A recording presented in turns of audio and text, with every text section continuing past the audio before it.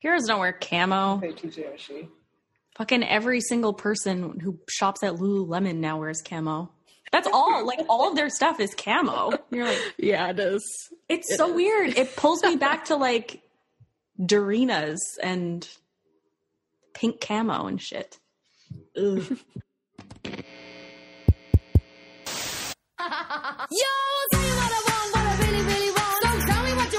The Broadscast podcast. Sam Chang. I'm here for her takedowns of fools. Georgia Twist. I had a moment where I thought that's not his name. I'm going to redo that. Danielle Huntley. Fuck you, Shamda. Vanessa Yang. Jang. Vanessa's entire purpose to make me feel old. Expert WAG reporter, Mallory. I don't like to be bamboozled. Oh my god, it's a breakaway! Vic actually just got the sweatshirt that says Mock Girl Summer. Oh, Gordon Gang! This is our impact! Our impact! Hello and welcome to the Broadscast. Thank you for joining us, your local hockey girl gang, to talk hockey, sports culture, and whatever is going on in our brains this week. I am Georgia, your host, and I'm joined by Sam, Mallory, and Vanessa this week. We'll kick things off as usual with our highs and lows. Samantha Chang. Okay, lows. I'm going to start with the lows because there's a really funny one this week. And by funny, I mean, I guess it's kind of funny. Somebody actually went and left us a 1-star review. Jessica L. 1995 says, review titled, Vile Sexists, 1 star. These women express hatred of males under their thinly veiled guise of social justice. They demonize people based on immutable characteristics like sex, race, bigoted leftists, terrible propaganda. I love that. I know, it's like one of my favorite reviews we've gotten, mostly because I don't know that any of us, except maybe Vanessa, are subtle. Like, I don't think any of this is thinly veiled. Thank you, Jessica. Oh, yeah. But I appreciate that Jessica, who was maybe born in 1995, maybe, took the time out of her day to go and leave us that 1-star review. I don't actually have a high. I feel like we've been like laying pretty low on social media. I saw Clarissa tweeted the other day that she was re-listening to old episodes of Broadcast, and so that made me really happy. And also everyone's drawings, Chris Tanev style drawings yesterday of jerseys, also a huge high in my week. Oh, okay. I found the hard to listen to one. This is really good. Hard to listen to, 1 star. I'm pretty sure these people hate hockey and only enjoy complaining about the sport. You're not wrong. I gave it a chance and listened to 2.5 episodes. I'll never get that time back, and that's a shame. These are the kinds of reviews that I like. These are the kind of hate listens that I appreciate. Like, you put in the time and the effort. I actually don't know if they listened to the 2.5 episodes, but no, they clearly didn't. Well, I was going to say you would have to like pick not the first 3 episodes, because I don't think we really complained in the first 3 episodes. The first episode we talked about Gossip Girl. We also, a big chunk of our episodes were like while the Canucks games were happening, and pretty sure we didn't hate that. But yeah, I guess maybe if they listened to the last few episodes. Yeah, probably. But even then, like, we didn't complain on the Tyler Mott one. That would have been the one before. I don't know. I don't believe this person listened to 2.5 episodes. I want to know what the half episode was. What was their breaking point? Yes. That's always what I want. Also, like, when I see somebody blocked me on Twitter, I'm like, what was your breaking point? Like, yeah, why was this what made you block me? You know, when you like when you leave Amazon or like you exit like whatever, and it asks you, there's like the things like, why are you choosing to leave? When you block someone, you should have to specify which tweet it was that made you block them. I always just assume it's like a totality of like how incredibly annoying I am on Twitter. Like, I think it's definitely somebody that's just like the straw that like broke the camel's back. Like, it's like a situation of like, oh my God, can this girl stop posting about Horsey Alwad? Wait, Vanessa, aren't you blocked by some random Boston media person? I don't know, but I think he was an LA Kings player. Pat, is it Pat something? Oh, I don't know. Oh, I just remember you being randomly blocked by someone. His handle is Patrick O'Sullivan. Is that his name? Oh Patrick O'Sullivan blocked you? Yeah. Why? Fascinating. I need to get, That's why I usually don't use the block button, because I think that it does give a certain amount of pride. Yeah. Yeah, just mute like that it's shit. funny. I'm with you. It takes a lot for me to block someone, but I mute. It does not take much for me to mute people. Yeah. I block anyone who's mean to me or Izzy. If they're mean to Izzy, you're blocked. Lots of fun, hockey going on. Lots of white dudes on skates running into each other at full speed. Let's do that hockey. Okay, speaking of people who probably would not like our podcast, it has been 1 year to the day since Don Cherry was fired from Hockey Night in Canada or Sportsnet or whatever. I don't even know what it was at the time, technically. I think Sportsnet is who officially fired him. And so I thought that it would be interesting for us to kind of have a conversation about like what's happened in that year, because so much has happened. It feels crazy to think, oh, this is a year ago, because it simultaneously feels like it was just yesterday and also a decade ago. And not just because of COVID, there's been kind of a variety of things. So Ken Campbell actually wrote a piece for SI today reflecting on what's happened since Cherry's been gone. And I think actually a lot of people have been thinking about it the last week.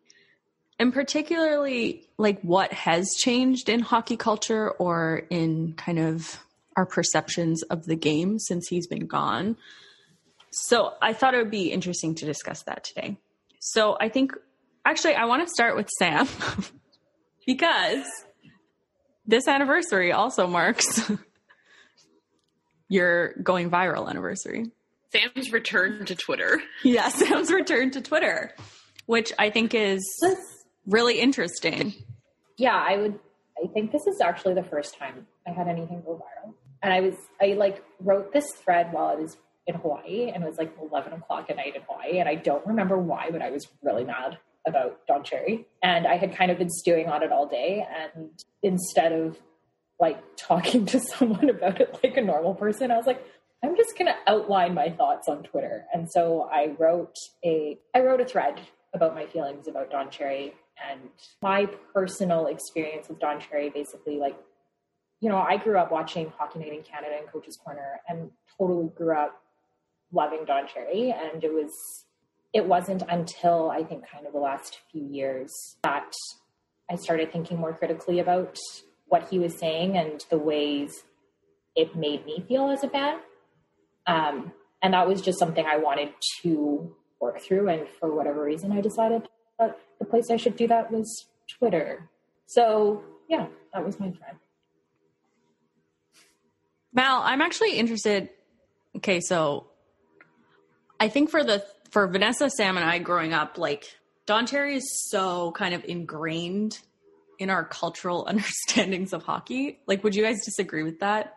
I feel like growing up, he was the icon or whatever, but I'm interested in your experience with Cherry as a fan from America. I definitely don't think that there's that same thing, because he definitely just is I don't know, a supporting character rather than anything else, because just due to the fact that Sportsnet is not in American broadcasting. So it's you know who he is vaguely. Yeah. But you don't see him regularly. You're not he's not in your home every week essentially. Mm-hmm. So I definitely don't think that he has that same power over culture. I mean, obviously because hockey's not as big in America, but I think that the things he says are a lot more likely to be kind of the ramblings of just some dude on TV, rather than something that is completely ingrained in hockey culture and Canadian culture. Yeah. One of the things that I always think is wild now is in the early 2000s, we had this CBC contest for the greatest Canadian of all time. And Don Cherry was one of those people. I mean, he lost to Tommy Douglas, who created our Medicare system, which is like, okay. But like, that's how ingrained in Canadian culture he was. And so in thinking this week about, okay, since he's been gone, did Terry Fox at least beat him? I hope so. I actually don't know. I just remember that he was in the top 10, and the person, the like celebrity that they got to vouch for him was Bret the Hitman Hart. Just like, of course, why not? I think the interesting thing, because I remember that week was such a shitstorm of, you know, everyone screaming at each other on Twitter about poppies, and then he got fired, and then everyone was still screaming at each other. And then it's like everyone kind of forgot about it and moved on.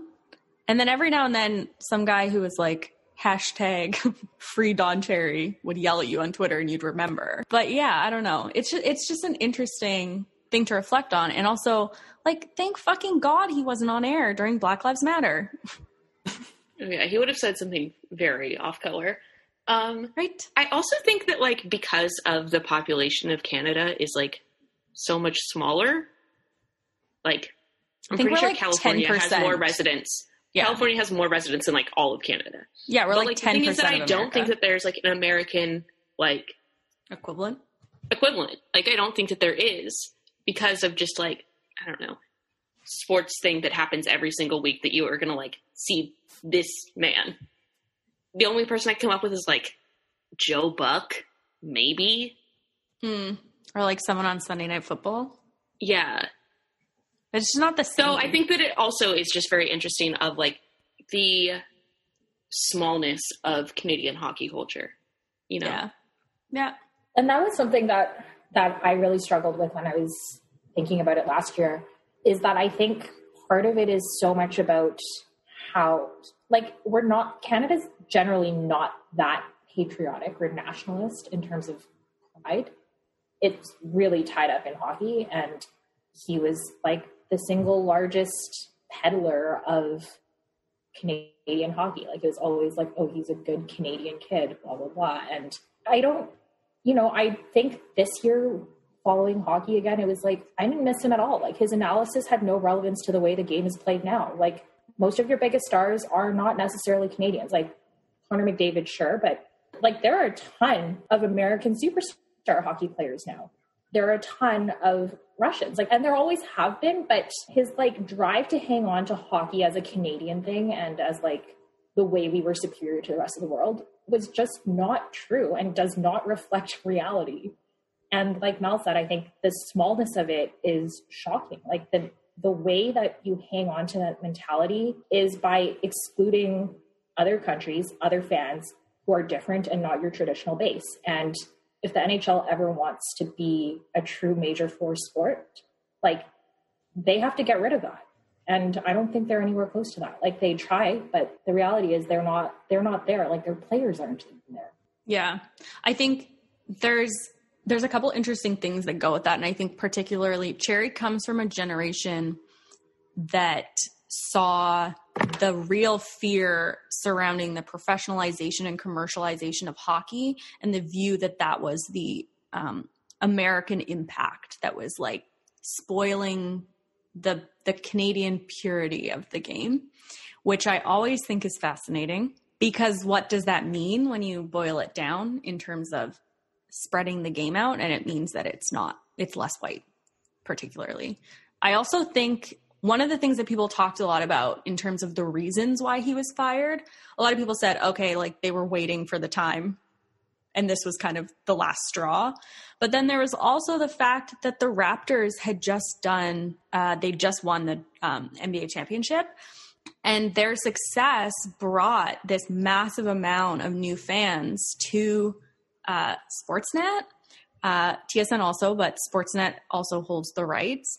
And they actually saw diversity in terms of their viewership, and they suddenly realized that they could no longer exclude them in that way. And that having Cherry on the air spouting like racist bigotry, let's call it what it was, we should be honest, that had been happening for years. Like, this wasn't just, oh, this is an old man. Like, this had been going on since he started. They realized, like, oh, fuck, we have a whole demographic that we are alienating because of this. And that was part of the reason why they were like, oh, shit, we can't do this anymore. Fascinating that they never thought about that before. Shockingly, for the most part, I think I got really positive responses to the thread. I had very few trolls and terrible people, which was shocking. But I remember one guy who was just flat out like, well, your whole thread, like, you disproved yourself because, like, you love hockey, and obviously he didn't make you feel excluded. I was like, you can like something and also, like, feel uncomfortable. Yeah. And I was like, that's the entire point of my thread, was that there are a lot of fans out there who love hockey because the sport itself is beautiful and fun to watch. And the culture of it in terms of the NHL and all the grassroots organizations and the way it's structured can still make you feel excluded. But the only way you can enjoy a sport you like is if you accept those things and you compartmentalize the parts of yourself that are excluded. And that's kind of what we constantly say is the problem. It's not that we don't like the sport. It's that we're required to make ourselves smaller in order to fit into kind of the way the sport itself is marketed and shared. Yeah, like, every single time, like, we all do genuinely like hockey, but we have to turn off, like, the part of our brains that is like an empathetic person and is aware of social justice issues when we, like, sit down and consume the NHL. And that sucks. Like, it sucks to, like, feel like you're compromising something to enjoy a sport. Mm-hmm. Yeah, well, that goes to sports in general. I think I always reflect upon, you know, you hear about, this particularly happens to me when domestic violence stuff comes up. And it's so hard to negotiate the fact that you love a game or a sport and you want to watch it and consume it and you want to cheer for a team while simultaneously knowing that your worth as a woman, your kind of safety as a woman will be cast aside if any of the players were talented enough, essentially. Like, that's a really hard thing to reckon with as female fans. And I say that as a white woman. Like, there's a variety of things that come from other experiences and intersections of identity that I don't have to cope with or compartmentalize. But that's one of them. And that's a reality that kind of, I think people don't comprehend the difficulty of doing that. But it's a part of the reality. It's an interesting thing. One of the things I also wanted to talk about was just the idea of Hockey Night in Canada in general. And I know that it shifted to Sportsnet. And so I think it's lost that kind of real nationalist cachet that it once held for a lot of Canadians. And one of the questions I wanted to pose, what do we think about Hockey Night in Canada now? Like, what is the purpose of it anymore? Doing it? Is it just like holding on to the past? I don't really know. I think it's just an interesting thing. I can't say I've given that a lot of thought. Like, I think kind of minus the Don Cherry aspect of it, and moving from CDC, it's obviously lost a lot of the kind of nationalist views. I think it's more of just, it's a valuable brand for them at this point. It's just another version of any other hockey show. Yeah. Vanessa, what do you think about Hockey Night in Canada? It's interesting because I might be in the minority, but I never really saw it as like something to be held on a pedestal. Whereas I always hear people talking about, I grew up watching Hockey Night in Canada as if it was this grand show. You would make dinner and just sit in front of the TV watching. But like I never really saw it that way. So I honestly just see it as a broadcast. Like, it's not anything special to me. Although it is nice to have the brand. But I guess going back to Don Cherry, like, I don't know if I blocked it out, but I just never really saw him as like an icon. And that might also be because I like just started getting into it, I don't know, like 10 years ago maybe. And like Coach's Corner was kind of like my bathroom break. It was just never, never something that was must watch TV for me. I don't know. Like, I think it's Hockey in Canada. I like what they're doing now. I think bringing on Bieksa and letting Brian Burke kind of explore different analyses of like hockey ops stuff. I think it brings a perspective that obviously Cherry didn't bring. And I think they're catering towards a younger audience with Bieksa. And I think he's probably going to, like, if they don't keep him, they're nuts. Yeah. Yeah, I definitely think that he's kind of marketing gold for them in terms of the moments that they're able to produce. Like, I was just thinking about the Canucks playoff run, and not only does he tie into the kind of that section of fans here who are like, Toronto doesn't care about us and like hates us, blah, blah, blah, that happens every year by being a former Canucks player and kind of defending that. He's good at that. But then also just, he has these fun moments that kind of hit the Twitter waves and are fun. Yeah. I also just think Kevin Bieksa is such an interesting mix of things for Hockey Night in Canada. Like, if we're talking about Canadian pride, this is a guy who now lives in California. Like, doesn't live in Canada. He decided to stay there. I think he got dual citizenship, he said on his podcast. But it's also super interesting in that obviously his dad is a Canadian labor icon. Yeah, he's like a leftist, like union guy.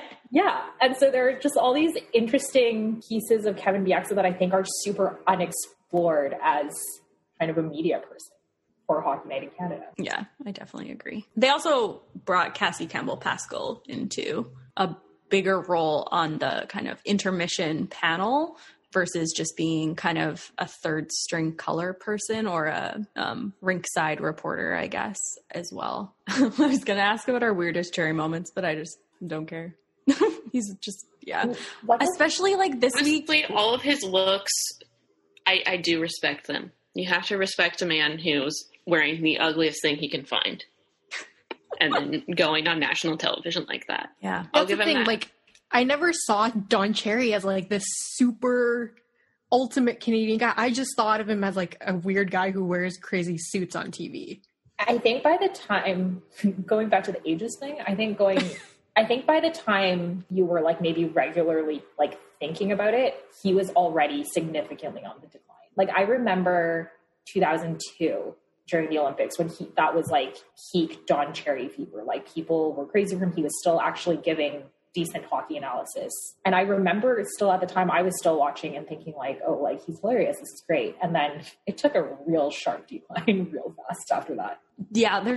There's a couple things that I always think are crazy. One is that like he's celebrated for being this like hockey icon and yet he sucked at his job, which I think is very funny. Like, he's not even mediocre. Like, he was not good at his job. And the other thing is, this is one of the absolute wildest things. When he was a part owner or whatever of the Mississauga Ice Dogs, he refused to have Europeans on his team. And they lost like every single game. Good riddance. Yeah. Like, that is a wild thing. Oh, it's incredible that your number one marketing figure brand for hockey is a guy who is blatantly xenophobic.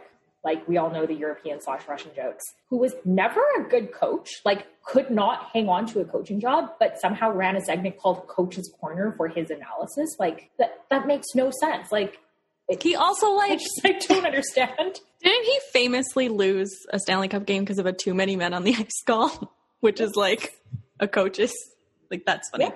And he also like is famed for his relationship with Bobby Orr, and like, fuck Bobby Orr. We can talk about his Trump supporting another time, but he didn't even coach Bobby Orr for that long. Like, it was not a significant amount of games, which is just very funny to me. Yeah. Yeah. And this is the guy that you were using to market your sport. Like, generally when you're marketing, and Vanessa can speak to this, like, the objective of marketing is to grow your brand and to grow your customer base.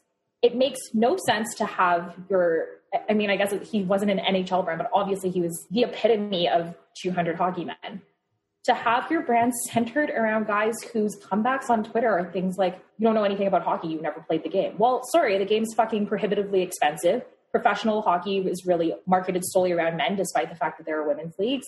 And so if that's your comeback, yeah, you're just going to be like a sideshow league forever, because if your comeback is people don't know about the sport unless they've played it, like, well, then maybe you should make it so that it's more affordable so more people can play it. Like, all of you are terrible at selling a sport that you allegedly love. The only reason, I think, or one of the only reasons that hockey remains relevant to kind of our generation is because of the people who it marginalizes going on Twitter and making it relevant. Like, I always think about that. It's always, you know, like the Tumblr people who migrated over, who make content that makes it so enjoyable and fun. And those are the people, yeah, that it marginalizes. And I always think that, like, the irony in that is, or someone's going to correct me and say that's not the right use of irony. I don't care. No pedantic people are allowed. But that kind of gap, I think, is so fascinating because, yeah, what you see on Twitter, is the people who are marginalized making it relevant and making it interesting. And they just continue to, like, ignore them or be like, no. Yeah, like the group of, we don't like soap operas. And it's like your whole fucking game is a soap opera. Hockey men have no interest in making it not just Canadian hockey men, and they don't realize they themselves are becoming obsolete. Like, yeah, you have to adapt to the 21st century. Mm-hmm. Alan Walsh had a really interesting tweet this morning that was essentially, NHL players have compelling narratives and are some of the most interesting athletes in any sport. TV broadcasts need to sell a story, let the fans know who these players and their families are off the ice, and give the fans access. Okay, so, like, first of all, I don't totally agree with this first statement. I think hockey players are by nature super insular and not that interesting. But I agree in the sense that he's right that your regular media coverage, especially TV broadcasts, do a terrible job of selling any kind of stories. Like, the reason I started getting super into World Juniors when I was in high school was for a stretch of time, TSN did these amazing features between periods for the World Juniors.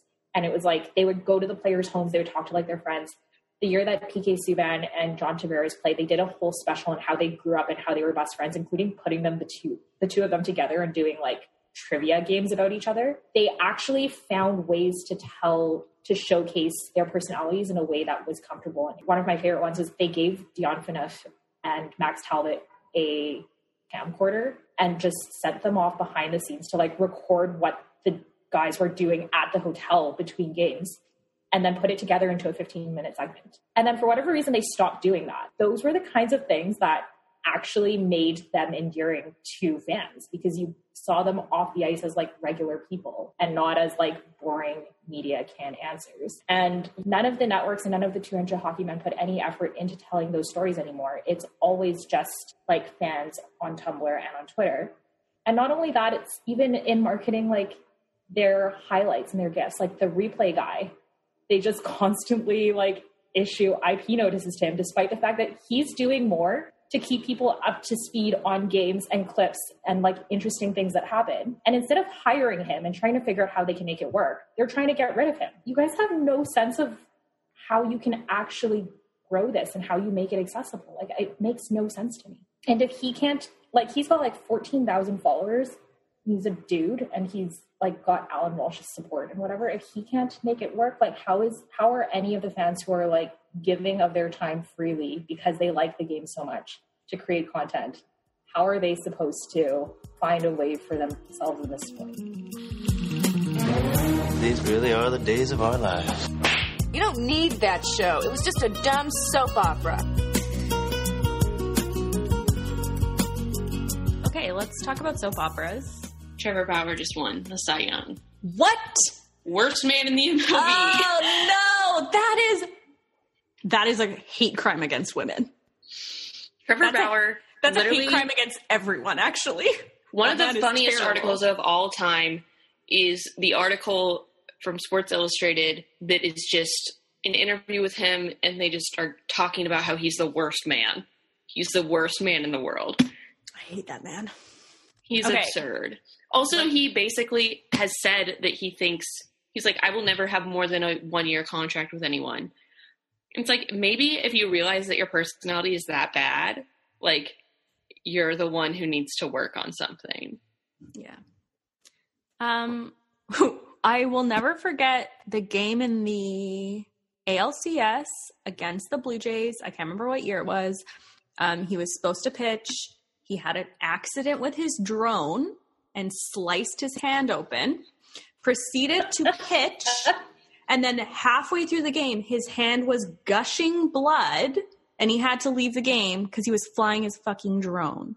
I hate that man with my entire life.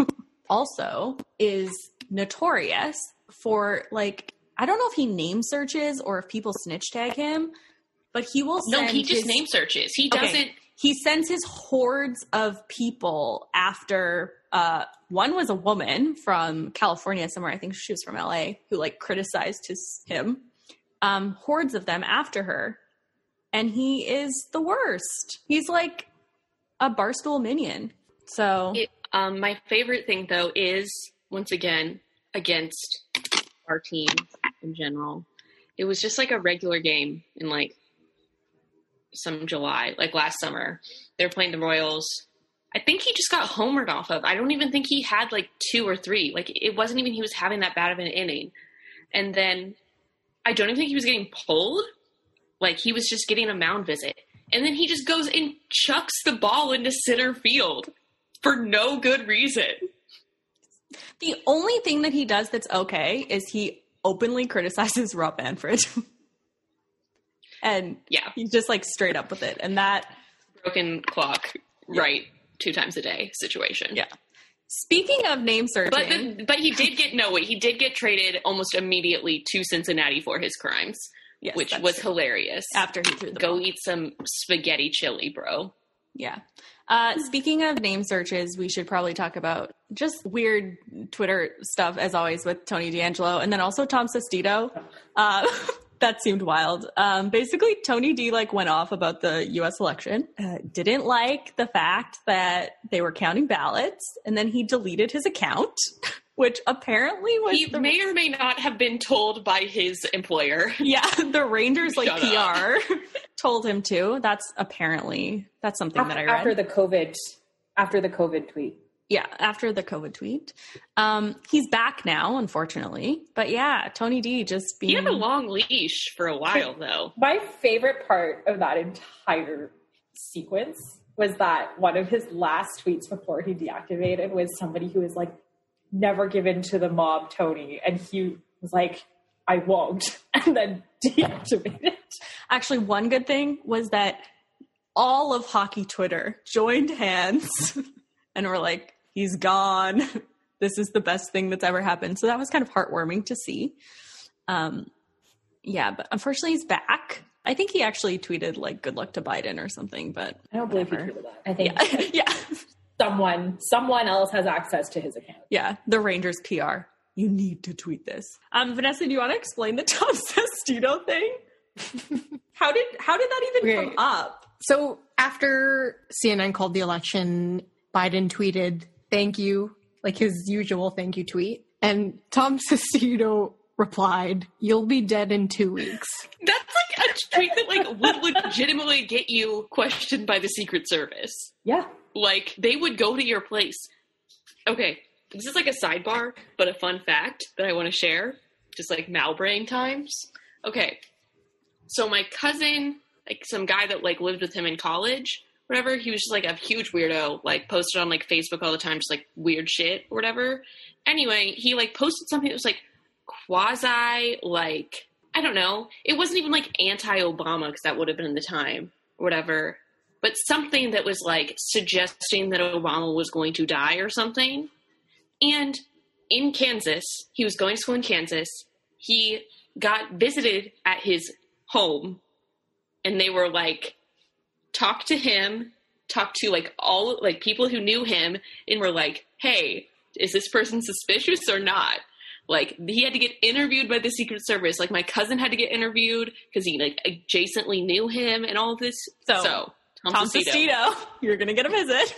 But then he kept going, right, Vanessa? Yeah, he's still going. And then after, so someone called him out, and then he replied to that guy saying he's 98, can't speak, had 2 strokes in past year, he not making another year, apostrophe, it's science in all caps. There's no punctuation in that tweet. Like, we can't talk shit on that. Like, we can't don't talk shit on disrespect that me in that way.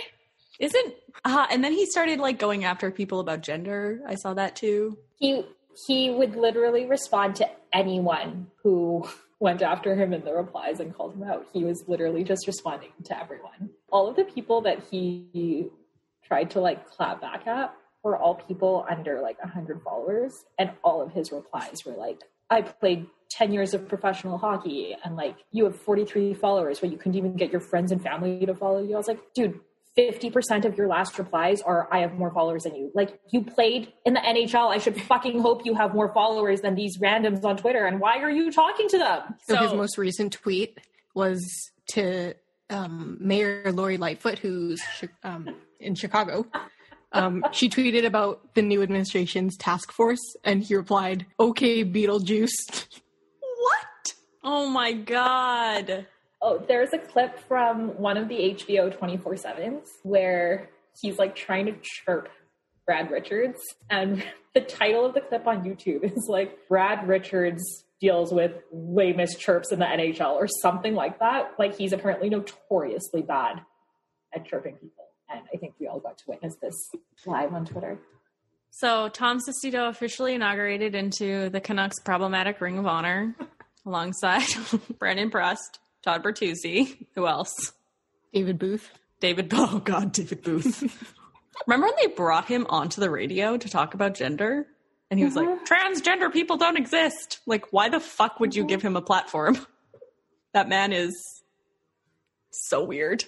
I bet you if you went back and searched, you could find quotes about how all of these guys are good in the room. Oh, yeah, probably. Okay, last soap opera thing is Wayne Gretzky making a strange comeback. I don't know who wants to talk about this, but I hated it, and I'm blocking it from my brain. Gretzky and the OVO sweatshirt, both of them clinging on to their last bit of relevancy, that being Drake, as both. I don't know. I guess, like, Drake, like, still is big. Like, I'm not gonna say, like, I'm pretty sure he has, like, multiple, like, songs that are, like, in the charts or whatever. But he seems, like, boring at this point. And, like, not what he used to be. And, like, overexposed. Yeah. He also just does creepy shit all the time. Yeah, he does creepy shit. And, like, also him, like, I don't know, like, him on the sidelines, like, on, like, a lot of coke at the Raptors games, like, was a lot to handle. Like, in all of the, like, videos of him, like, yelling about stuff, it was like, bro, can you calm down? Like, you paid a lot of money for those seats, and you're about to get kicked out. You'd be, like, halfway on the court. Anyway, the Gretzky and OVO, I think it's hilarious, and I think it should continue. I think they need to do, like, a whole line, but it doesn't look good. I want to say that it doesn't look good. It's not convincing me to buy it. I just think it's funny. Whenever I see it, like, I always say OVO, first of all, and then I just think of ovum. Like, I don't know why. In my head, that's where it goes, and I'm like, this is a strange branding choice. And then I remember it's October's very own. Was Drake's downfall? It was Pusha revealing that he had a child. That was his downfall. That he hid. Speaking of ovums. Yeah. Anyway. But literally, like, when he was, like, at the Raptors games, I was like, bro, can you, like, have, like, a bonding moment with your son? Like, why don't you take your kid here? There was one more Twitter soap opera. Oh, c'est quoi? Really quickly was Nathan Kirby. Oh, fuck, I forgot about him. Oh, my God. I don't even remember what he tweeted. I just remember that every single response was about how short he is. He's like, I'm 5'3". Or 5'4". He's like, I'm 5'3" and I'm still in the NHL. And we're like, okay, but you're still 5'3". Height is a choice. Well, and then one of the guys who was like, who he decided to reply to was like, oh, you're not even that good. And he decided to list all of his hockey accomplishments from the last 10 years. It's like, you're responding to a random person on Twitter. You're already losing. Yes, exactly. I think the other person that responded to him or whatever was like Zach Delpy, who might be the most like inconsequential, forget about him Canuck. All I remember about him is that he had a guitar. That's it. That's all I remember about Zach Delpy. Very sweet. Didn't Torts love him? I'm pretty Here's sure his Torts tweet. loved him. I'm 5'4", national championship MVP, smallest forward in NHL history, 426. I can't read this. This is how much this does not make any sense. Anyway, 4 kids and a beautiful wife. Values in life will never change. Somebody replied, "Sorry, Nathan, you must be taller than the average teenage girl to speak on this."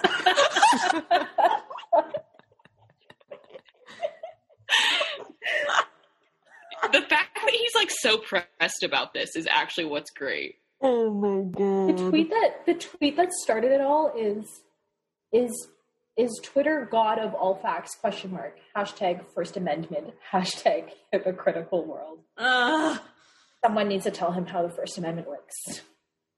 Yeah. Is he American? Does anyone know? Yes. He is? Okay. Is he? I remember He probably looking this lives up there. If he's not, then he probably lives there. Well, also, that's the thing. We're also, like, Canadian No, he's from players Michigan. or whatever. Okay. They'll, like, come out and be like, I'm a Trump supporter. And you're like, no one asked. Like, you don't need to show your ass on this in this situation.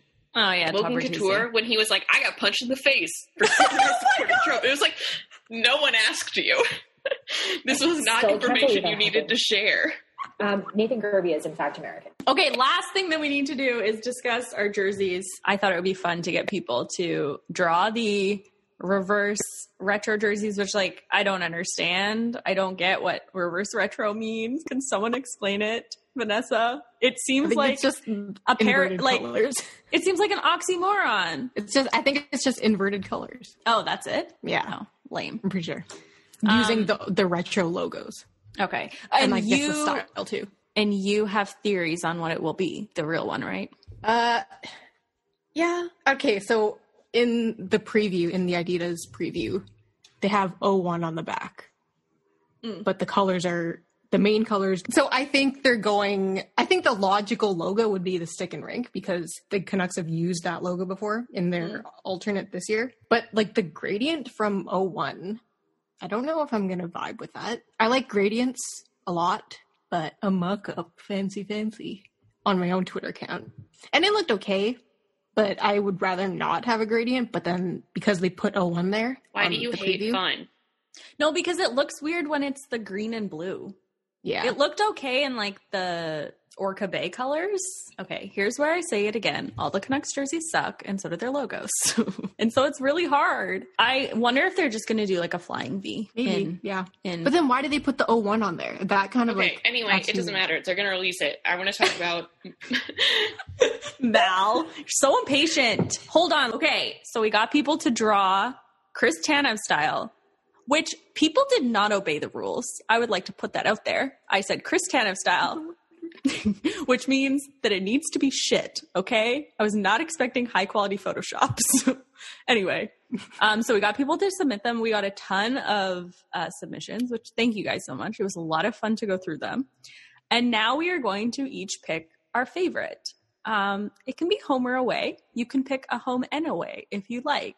Mal, you clearly want to go first. I mean, I just was saying that arguing over what the thing is possibly going to be was not a productive use of our time. Go. Say your jersey. Pick one. Okay, anyway, mine is obviously Vyas's, the girl reading this, white with the smiley faces on the shoulders. It's really good. I think that it'll sell a lot. I don't know.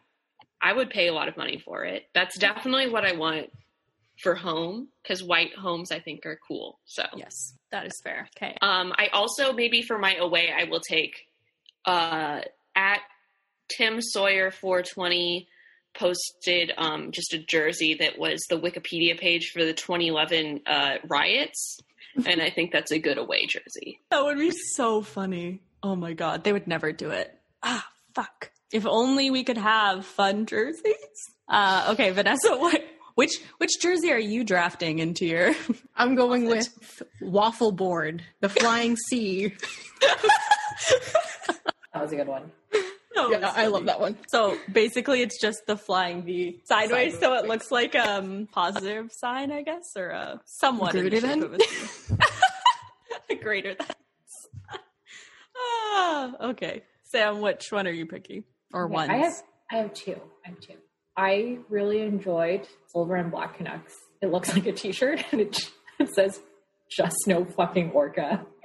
So that's my hope. I'm on board with that one. And then the other one that I really liked was Sean Butler did the original gradient with the Riot couple kissing. And then the description is, on the left shoulder, true love written in cursive. On the right shoulder, all cops are bad written in Comic Sans. All cops are bastards. Oh, I do want to say one thing is someone replied to that and said that in the couple, like she moved to Australia. They moved to Australia or to be together or whatever, and now they have a child. So that's how fucking old we are.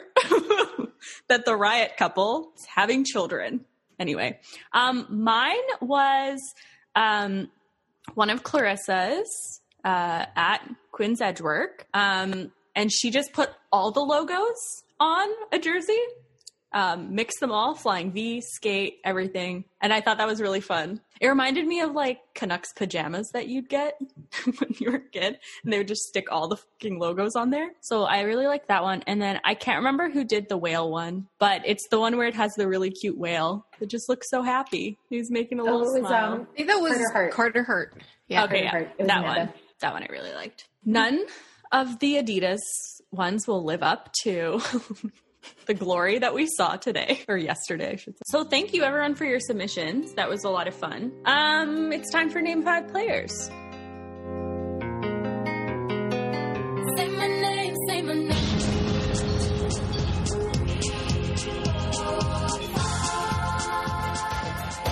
This week I chose to honor Alex Trebek, a now sadly deceased icon. I watch Jeopardy basically every night because Izzy and I cannot agree on a show to watch. He wants me to watch Blade Runner. I don't want to watch Blade Runner. I want to watch Aristocats, and he says no. So we watch Jeopardy because that's who we are. Anyway, so in honor of Alex Trebek, who is a massive sports fan, who also said that the person who should take over his role is actually the play-by-play announcer for the LA Kings, which I always think is funny. I'm going to say name 5, though it will be 4, players who you think would win a Jeopardy game. Mal. Okay. I think Claude Giroux, probably has, a lot of, that, weird Trivial Pursuit knowledge, you know? Mm-hmm. And also, Ryan has, domesticated him. So I think he really likes board games and stuff, you know, probably watches a lot of Jeopardy. That's fair. Yeah, and I think he would do really well. I don't think he would maybe do well in an actual Jeopardy, but Jeopardy of the NHL, the standards are lower, you know? That's fair. Or when they do those, Celebrity Jeopardy. Yeah. Yeah, that's a good one. Claude Giroux. Okay. Vanessa? I'm going with Harvard-educated former Canuck Alex Biega. Ooh, that's a good one.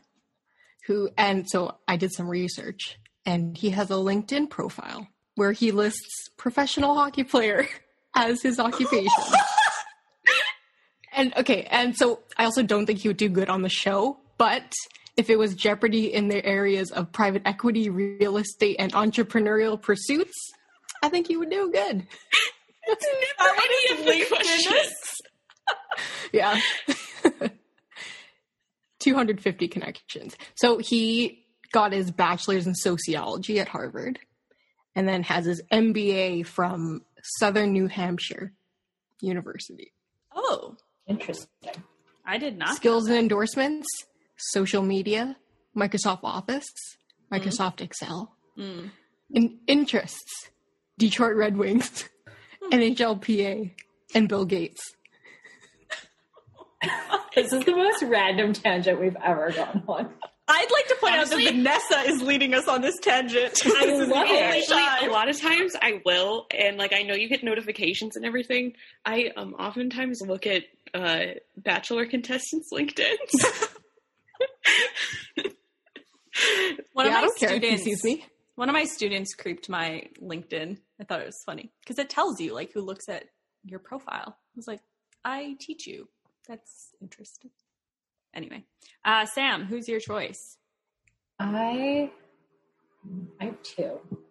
I'm going to go with like the fun one, which is I was going to go with Alex Edler because Tyler Mott told us that he is like their trivia champ. Oh, yeah. And then the person I was going to go with originally, like Vanessa, is also Harvard educated Jimmy VC, because I think that would be so funny. The Harvard education took a real hit with Alex Killorn. Yeah. I feel like it took a real hit with Kaylee McEnany. I have no respect for Ivy Leagues in general. Yeah, like they're like, who do you know? It's like a frat party. Who do you know here? But it's getting into an Ivy League. Yeah, that's fair. My choice is Ryan Miller because he reads and he's smart. Chris Kreider. Oh, yeah. I actually tried to look up to see if there's any people in the NHL that are a member of Mensa, and apparently Jonathan Ericsson was. It's not that hard to become a Mensa member. Really? It's not that hard. Once again, it's insulting Mensa and the Ivy League. I didn't know that. Interesting. I wonder if I should join Mensa. I could probably get in there. Because you're not an asshole. I was voted... Okay, I was voted most likely to win Jeopardy in my high school superlatives, and then they fucking changed it to most likely to marry a Vancouver Canuck.